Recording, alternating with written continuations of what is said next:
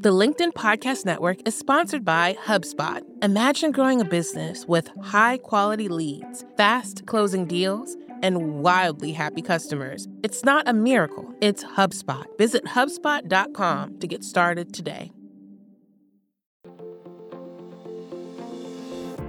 Hello, my friend, and welcome to another exciting episode of Negotiate Anything. Thanks for joining us today. With over 10 million downloads and listeners from more than 180 different countries, it's dedicated listeners just like you who have made Negotiate Anything the #1 negotiation podcast in the world. I'm your host, Kwame Christian. I'm a business lawyer, mediator, author, and the proud CEO of the American Negotiation Institute. Now, before we get into today's insightful conversation, I have a golden opportunity for those of you who recognize the power of negotiation in your professional lives. Have you ever found yourself wishing that you could navigate those high-stakes conversations with more confidence? Or perhaps you're looking to empower your team with the art of persuasion and conflict resolution. At the American Negotiation Institute, we've crafted specialized keynotes and workshops tailored for those very needs. We've transformed the negotiation skills of professionals worldwide, and we're eager to do the same for you. We believe the best things in life are on the other side of difficult conversations, and our goal is to help you improve your lives and the lives of those around you, one difficult conversation at a time. Don't let another challenging conversation leave you second guessing. Click the link in the description to discover how we can help you find confidence in conflict, negotiate better deals, and have stronger relationships. Because in the world of business, every conversation counts. And now, without further ado, let's jump into the interview. Ryan, thanks for joining us today. Thanks for having me, man. Yeah, it's our pleasure. So how about you get us started by telling us a little bit about yourself and what you do? My name is Ryan Serhant. I am a real estate broker. I'm based in New York City. I've been selling real estate for almost 15 years. Most people know me from a TV show on Bravo called $1 Million Listing New York, or they follow my socials or read my books about sales or podcasts or what the courses, anything else. This is awesome. Well, we appreciate you taking the time with us. And listeners, today, yes, of course, Ryan is an expert in real estate negotiations, but we're going to take this conversation broadly to see how he uses negotiation throughout his life. And yes, I think a cool way to start, Ryan, is just kind of getting an idea of your perspective on the topic or negotiation. What does it mean to you? I mean, negotiation for me is conflict mediation. Right? You have a conflict. One side wants one thing, another side wants another thing, and you have to find a solve. Right? Negotiation is problem solving.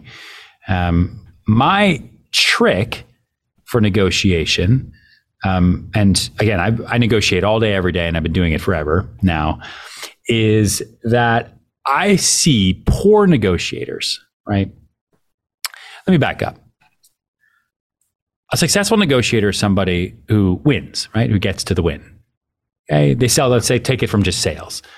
That person is a great negotiator because they sell the most, right? That's a pretty good blanket statement, I think. But there's a lot of people who negotiate to win for themselves. I want my price. I'm going to negotiate. You gave me my price. I won. I'm a great negotiator. You're not going to get every deal done that way. Right. Right. The greatest salespeople sell the most, not just sell one thing for the most. You sell the most things. And I've always come at it by saying, I'm going to take myself, I'm going to leave myself outside of the negotiation. I'm not going to negotiate for you or for you. I'm going to negotiate for the deal. I negotiate for the deal. I don't negotiate for the buyer. I don't negotiate for the seller. And I'm not negotiating to win. I'm negotiating the other side to win. Because if the other side wins, then I win by default because a deal got done. If I go into it just saying, I got to win, my client's got to win, I got to get my client what they want. That's not what they want. You are a 3-year-old negotiating for cookies and you've never grown up. So I think that's how we sell as much as we do. And that's how I think about negotiating.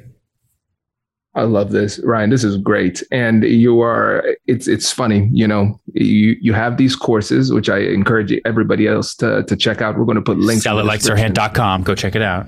Check it out, everybody. This is great. This is gold. Because the thing I love about it is that a lot of times people say you need to remove your ego, or your ego can get in the way of the deal. But there's really little action that's like, there are few action items that come on the back end. Like, how do I actually do that? But conceptualizing it in terms of removing myself from the process, I think is extremely helpful. Can you go a bit deeper into that? Yeah, I think removing your ego is a good thing. But it is, like you said, it is hard. Like, what does it mean? How do I actually do that? You do that by rooting for the other side.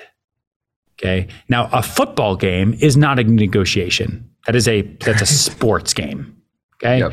If you root for the other side to win, the other side will win and you will lose, because in a game, there is one winner and there's one loser.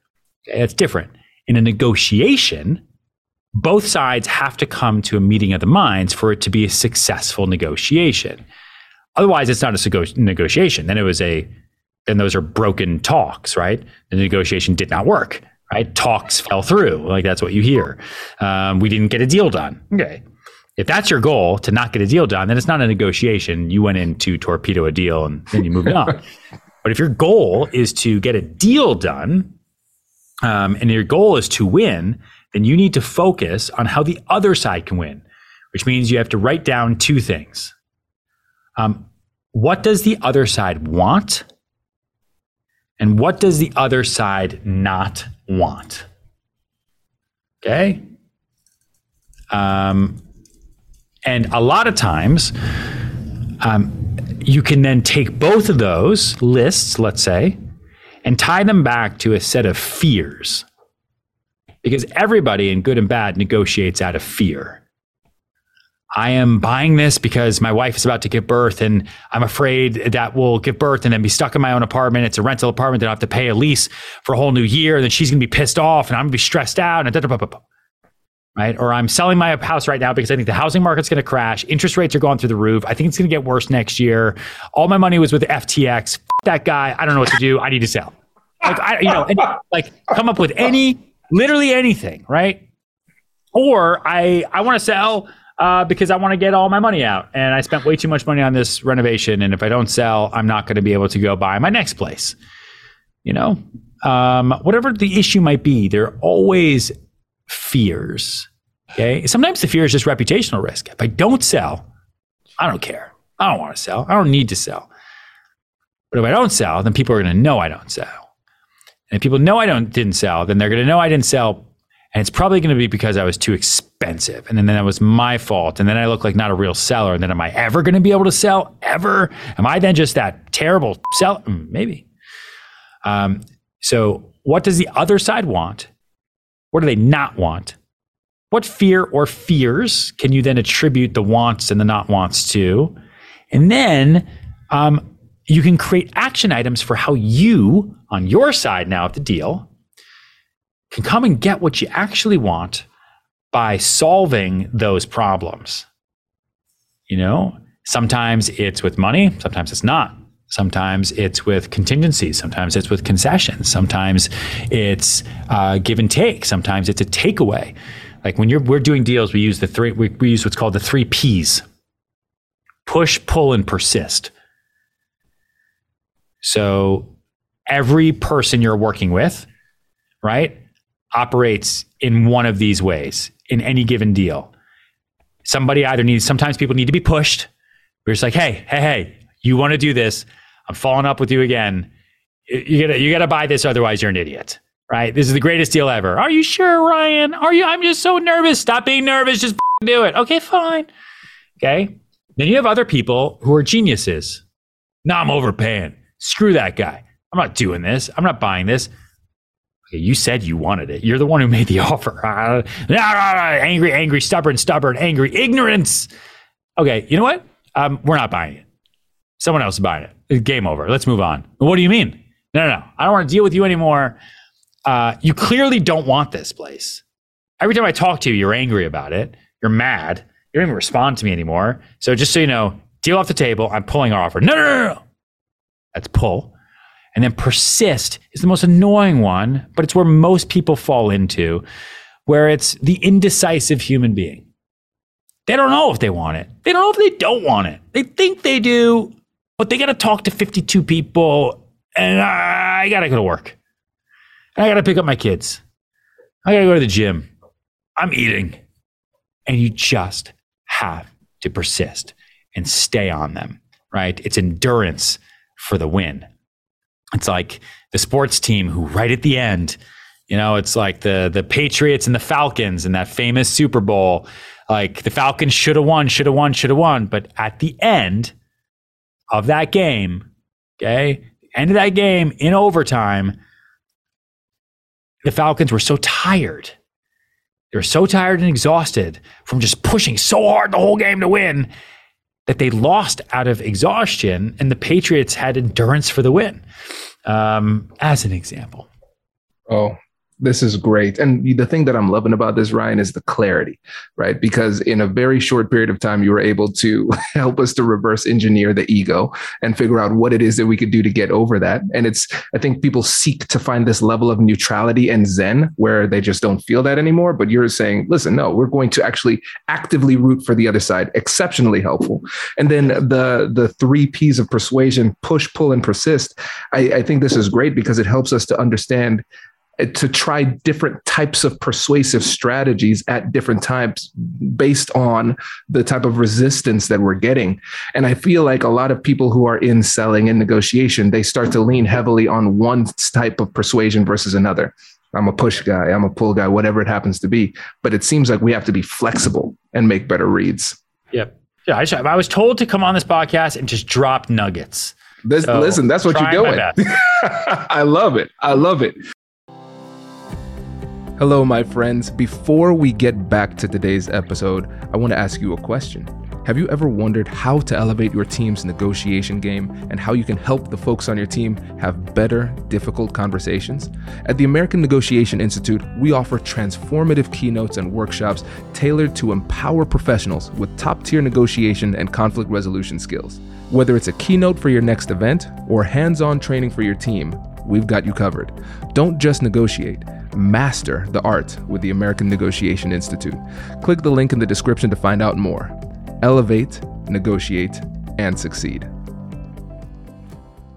The LinkedIn Podcast Network is sponsored by TIAA. In the last 100 years, we've seen financial markets swing, new currencies come and go, decades of savings lost in days, all showing that a retirement plan without a guarantee, quite simply, isn't enough. So more than a retirement plan, TIAA makes you a retirement promise. A promise of a guaranteed retirement paycheck for life. A promise that pays off. Learn more at TIAA.org/promisespayoff.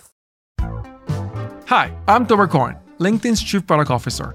On my podcast, Building One, we dive deep into what it takes to build great products.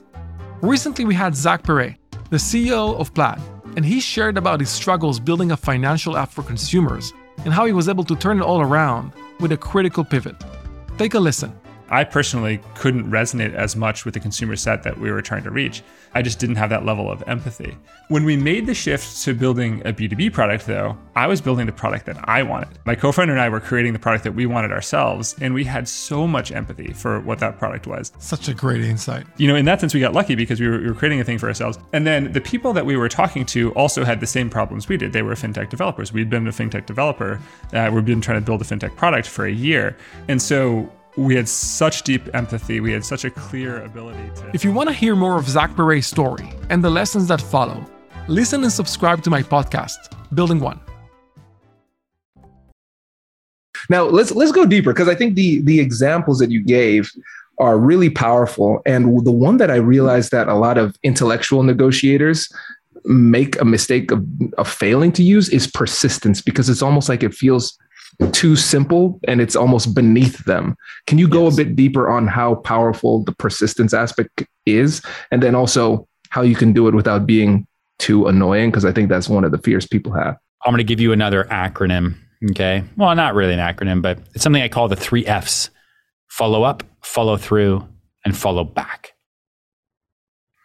Great salespeople know how to follow up forever, because it's not the client's decision. It's not up to them to decide when to work with you or not. It's up to you. They're going to wake up one day and go buy something. And if you're not there, they're buying on the internet. They're going to buy with someone else. Follow through is what makes them stick with you, because you got to follow through with what you say you're going to do. If you say you're going to send the stuff by 5 o'clock, send it by 4:59. Otherwise, don't be an adult and go back to elementary school. And then you follow back, which is anyone that's ever done anything with you forever are now warm for you. Follow back forever. Never lose that person. Never lose their referrals. They've approved you. They've said yes to you at some point, but they're in your yes group until the day that you die, right? And so a lot of people follow up and they persist by being annoying because they don't think and they don't actually make an effort. They don't follow up with value. They follow up by saying, hey, did you get this? Still want to buy? You out there? Hello, you alive? Hello? Like they are annoying, and you are annoying when you do that. So how can you follow up with value? In the real estate world, you follow up with value by sending new listings. You send new comps. You send information about the market. You send an interesting article. You send a quick note that just says, hey, hope you're having a great week. Nothing new for you this week. Touch base with you later. That's it. Never expect a response, ever. Dude, I followed up with people for 5 years with no response, and then they bought, right? And they bought because they almost felt bad for me. I honestly believe that, because follow-up is free. Quitting is forever. And but also if someone says, hey, stop talking to me, you then stop. Like if they say, hey, I bought something with someone else, I'm good, thank you, then stop. Like don't be a lunatic. But my dentist follows up with me all the time. There's other dentists out there. I don't have to go to this damn guy. He's fine. There's other dentists. And I swear to God, I get my teeth cleaned more than anyone on this planet, because this guy follows up with me all the time. And I'm like, I guess I should come see you. I don't know. He like emails me, checking in on my teeth. He's like, how's the bite? And I'm like, I think it's fine. I guess I'll see you next Tuesday at 10. I think I put this guy through college, his kids and stuff. But he follows up like a champ. He's really, really good at it, but it's with value. It's like with value. So that's follow up with value. Otherwise don't, right? But there's always value you can follow up with that is not spam or annoying. I love that. Very helpful. Very, very helpful. Because that's something that I've heard a ton of times. Like, I don't want to follow up because I feel okay. Now we have a framework, a methodology that we can use to do it consistently without having to run into that fear head on. Yes. And one of the things that I've realized is that culture and negotiation is really important. So, for instance, if I'm doing a training in a certain part of the world, different negotiation cultures. So the Real Estate Board of New York was a client negotiation wise for us for a while. And what I've realized is that the New York real estate market is a different beast. Yes. When it comes to those types of negotiations, higher stakes, things move quickly, those type of things. And can you speak to like the negotiation culture in the New York real estate market? Yes. It's aggressive. And the New York real estate culture also believes in silence. There is a silence to negotiating in New York that it takes a long time for people to get used to. Like, people just believe in ignoring you here. Like you learn that phrase real quickly if you start selling things in New York City, called silence is violence. Like, you really want to get to somebody, don't respond. Like, you have ghosting, but in negotiations. Like, and it works, man. And it works. Like, and it worked on me and a client once. He was, this place was asking $40 million. And my guy, we looked at comps and everything, and we offered what we thought it was worth. It was worth probably like 32, 33. So we offered 28. Other side did not respond. We're like, you're not even going to talk to us? Hello? Okay, fine. 30. It's not. Okay, fine. 32. It's not worth anything else. And now this doesn't happen in a day. This took like 4 months. And they just never responded. And then it was like, okay, fine. 40. And they said, thank you so much. We'll get back to you tomorrow. I'm like, and it totally worked because they just didn't care. One of the greatest negotiating lines of all time is in the movie The Ghost of Girlfriend's Past, starring Matthew McConaughey, in a scene with Michael Douglas. And it's about dating and picking up people at bars. And Michael Douglas says, in every relationship, the one who holds all the power is the one who cares the least. And that is New York City negotiating. That's probably all negotiating. But if you can reclaim the balance of power to your side by removing all instances of giving a shit, the other side, if they want it, they'll do what you want them to do. And that seller in that example, he knew we didn't have another option. I mean, there were other options. They just weren't cool. They weren't nice. His house was just the nicest. So he just didn't respond. He's like, I don't need to sell this. And you can make lowball, squawky offers all you want. Go ahead. I'm not, it's not even worth the time of my thumbs. It's crazy. It makes so much sense because essentially they baited you into negotiating against yourself. Yeah. And it's almost, and it's funny. No response. No response. And then really the options that you had at your disposal were pretty limited. Okay, you want more value in order to get my attention. That's a tough one. Yep. Tell me about it. Okay, so now let's flip the table. Now, when it comes to ignoring people, and because it was a legitimate tactic, it worked in that situation. What about your use of that? What are your thoughts about somebody deciding to use that? What should they keep in mind? If the other side is using it? Or if you decide to, when you say, you know what, I think I have the leverage here and I'm going to use the ghosting as a strategy here. Silence is violence. And sometimes, now listen, time kills all deals, but how much time? Sometimes it's a week, right? Sometimes it's a day when you're dealing with intense personalities. Right. Sometimes both sides don't care, but which side doesn't care the most?